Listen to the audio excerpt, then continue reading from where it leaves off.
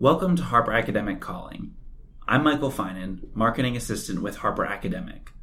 Our podcast is designed to give educators, students, as well as every reader, a behind-the-scenes chat with a range of our authors, from well-loved favorites to up-and-coming debut writers about their books.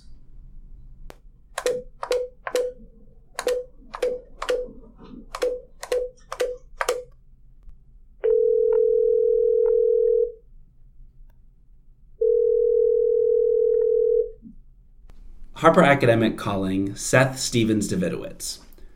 Seth is a New York Times op-ed contributor, a visiting lecturer at the Wharton School, and a former Google data scientist.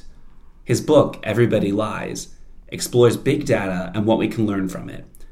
Everybody lies, to pollsters, to their friends and family, to themselves, but they don't often lie to Google, and Seth has utilized Google Trends to uncover hidden information on racism, sexism, and more.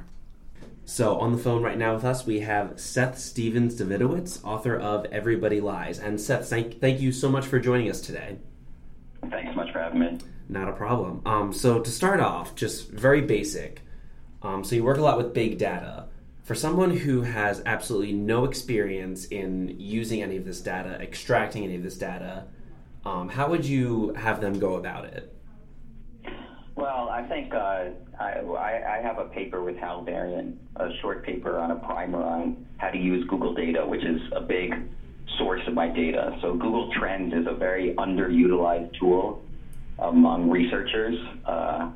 It's not the most intuitive. Sometimes it's a little confusing to make sense of exactly what all the numbers mean. But if you combine that primer and start playing around with Google Trends, I think after a while you do kind of understand what the data means and how to interpret it, and can get some real insights on just about any topic. And so Google Trends, this is just, it's accessible to anyone? You don't need any special kind of pass for it? Exactly. Google Trends is accessible to anyone and is a really useful source. You can basically see any search term, how frequently it's made in different parts of the United States and different parts of the world, and how frequently it's been made over time. So whatever topic you're interested in, there are probably some insights in that data. And just out of curiosity, Seth, is this primer available anywhere online for, say, students to use? Yeah, it's on my website at sethsd.com. Great, fantastic. So besides Google Trends, are there any other useful tools out there for mining data like this? I know Google's a very big one, but I think Facebook advertising is another source that I use sometimes in the book and can be useful. It's a little more complicated, but if you set up an advertising account, you can see how many people like a particular thing in different parts of the country or different parts of the world. Excellent. And of course, another big part of acquiring this data, and something I found really interesting in the book, is besides knowing all of these technical ways to get it, going through Google Trends, going through Facebook like you talked about, it's also knowing what questions to ask of the data. So how do you sort of look at what you have and try to figure out what questions to ask? Yeah, well, one of my theses is that it makes sense to ask big questions now. I think because the internet has given us so much new data, you can really be ambitious in the questions you ask. So I think, traditionally, definitely the training that I got, I had a PhD in economics. There was maybe an idea that you'd kind of do an extension of something that other people were doing. And I found that, a quick kind of addition to other people's work, and I found that with the new data on the internet, it really makes sense to go after big questions. How many Americans are racist? How many men are gay? Does advertising work? Like those questions, in some sense, the way to think about that question is you're just asking the biggest question in a certain area. I think that's really a wise approach when you have such remarkable new data that never existed before. Mm-hmm. And so in terms of those questions, for example, talking about how many Americans are racist more than, we might think on the surface, you talk in the book about how you would put different things into Google Trends to look for different search words. So how do you kind of figure out what, I guess, how do I want to say it? What questions to, what to ask Google in order to get the answer to this bigger question? Yeah, I think there are really two approaches to using Google data. One big risk of this data source is cherry picking. Because there are so many potential searches, you can just pick any kind of old search and say, oh, this is racism, or this is some type of sexual, this is anxiety, this is the search that means depression, and then, and then pick the one that gives you the results that you want, that makes for a publishable paper. I think that's something that we have to fight against in academia. I think there are really two approaches that I recommend for that. One is pick one word that dominates all the rest. So for racism, there's kind of one word that is the quintessential racist word against African Americans, is much more common on Google than any other search, and that really limits the possibility for cherry picking. Another tool that I talk about in the primer is that with HAL is that there's topics. So Google actually themselves analyzes different searches and puts them into baskets. You can just choose a topic of searches related to a basket of searches related to a topic. So that's really useful because it kind of ties your hand. It lets Google do all the decision for you. I think one of the big advantages of Google search data as well, relative to other big data sources, a lot of people are hearing about big data now. They want to analyze anything, and a lot of big data sources are really, really messy. You maybe collaborate with a company and you get their data and it's a total mess. It's really hard to analyze. It's hard to categorize what different things mean. There are all these bots that are producing some of the data, but Google kind of does all of that hard work for you. They eliminate the bots, they categorize the searches, and then they kind of give you a much more curated, cleaner data that allows you to answer the social science questions. So what are some other problems or pitfalls with big data? I think cherry picking is a big one. There are some random ones that you learn as you go along, and I think there haven't been enough methodologists studying some of this. So Pew Research recently released a report that I thought was excellent, analyzing Google Trends data, and they really also hammered home what they had learned when they did the study about methodology, because Pew Research has an army of people who have really been focusing on methodology, usually for surveys, and how do you weight things properly, how do you interpret these changes, what's your standard error, and these issues haven't really been dealt with for some of the bigger data sources, and they're just being dealt with now. And it's an exciting area if you are interested in methodology to apply some of the learnings from traditional sources such as surveys to Google, to some of the new sources such as Google Trends. There are some random pitfalls that you come upon as you see the data. One thing I've learned over time, that there was no other way to know this except by doing a lot of analyses, is sometimes Washington, D.C. can be a strange state on Google Trends data to interpret, because the people who work in Washington, D.C. are very different from the residents of Washington, D.C. demographically.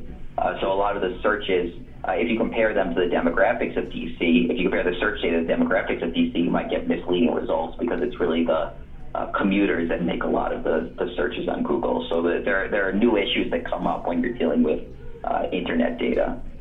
Mm-hmm. You talked a bit about cherry picking, which can be a problem when you're the one who's going in and actually getting the data yourself. But it's also interesting when you are on the other end of it, when someone is presenting data to you in terms of a graph or maybe some other image that's showing you some data. And oftentimes with that, you don't have as much context for that data, so you don't really know how that fits into the larger picture. So what types of questions could you ask to make sure that you're really getting the full story when it comes to receiving data from someone else?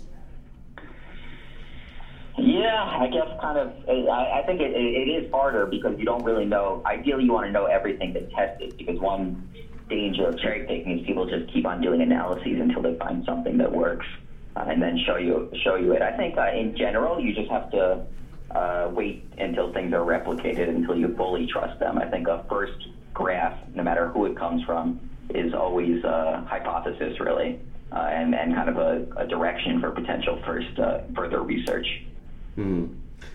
So Seth, can you talk to us a little bit about some advances in big data and how people like you are able to use it, how we could maybe see applications of big data change society, benefit humanity going forward?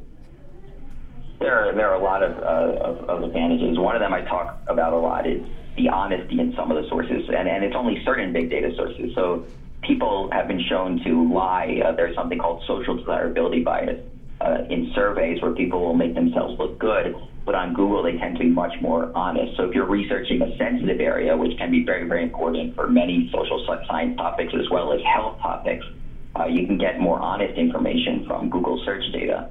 Another big advantage of big data is that you can zoom in on small subsets of a population. The average survey, which is maybe a traditional data source, may only have 1,000, 2,000 people. It's not going to really have robust information about small subsets of the population, maybe people in certain towns or cities or age or particular age. But with big data, it's so big, so comprehensive, it has big samples even for small subsets of the population. So you can see what's happening in any nook and cranny of a country or small subsets of time, what's happening minute to minute. And that's, I think, can be very exciting for all kinds of areas of research. So I think one primary example of being able to use this big data in terms of a recent event where the result was not what it appeared to be on the surface. The recent election that we had with Hillary Clinton and Donald Trump. Do you talk about that in the book at all in terms of how? I do. So yeah, the surveys were of course incorrect. They said that Hillary Clinton. They predicted a Hillary Clinton victory. The question is there information on the internet that could potentially be used to make better predictions in the future? I think we're at an early stage of this research, and we're going to need a lot more people, a lot more political scientists and methodologists in particular to really understand this data and understand some of the strengths and weaknesses and how we might weight this data.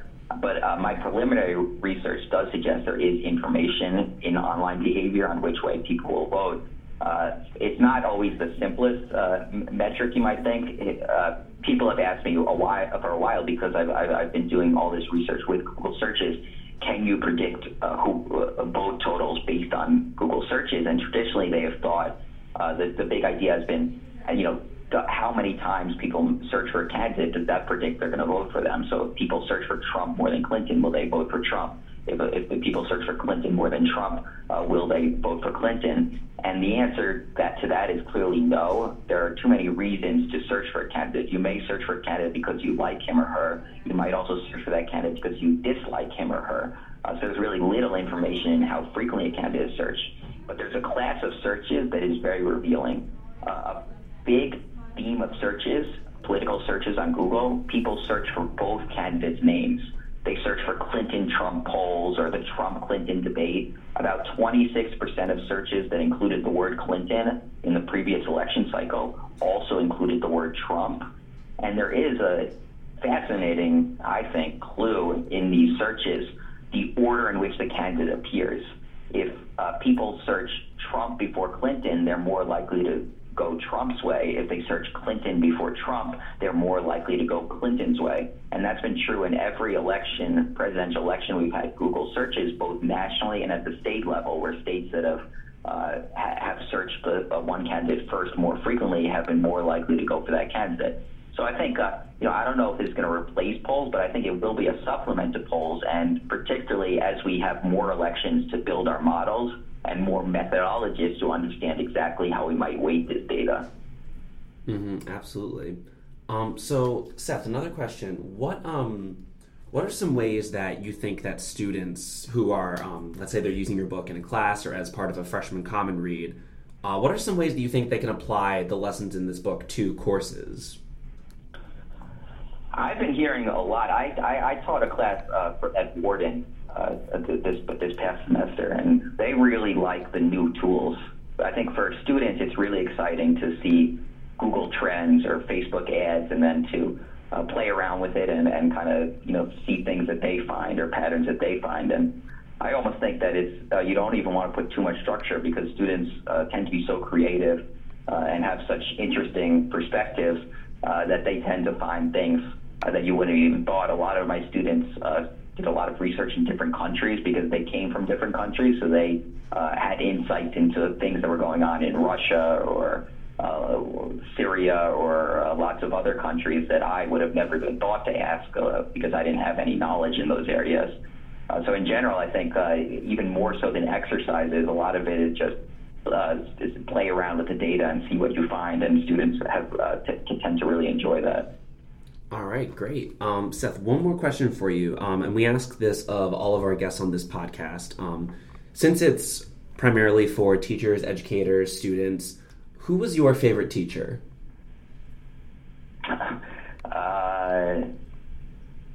I like Miss Maloney, my ninth grade English teacher.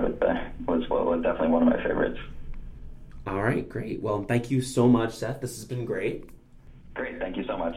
Thank you for listening to this episode of Harper Academic Calling. Subscribe on SoundCloud, Apple Podcasts, or your favorite third-party app for more episodes. And be sure to visit us at harperacademic.com for more information about this and other great books.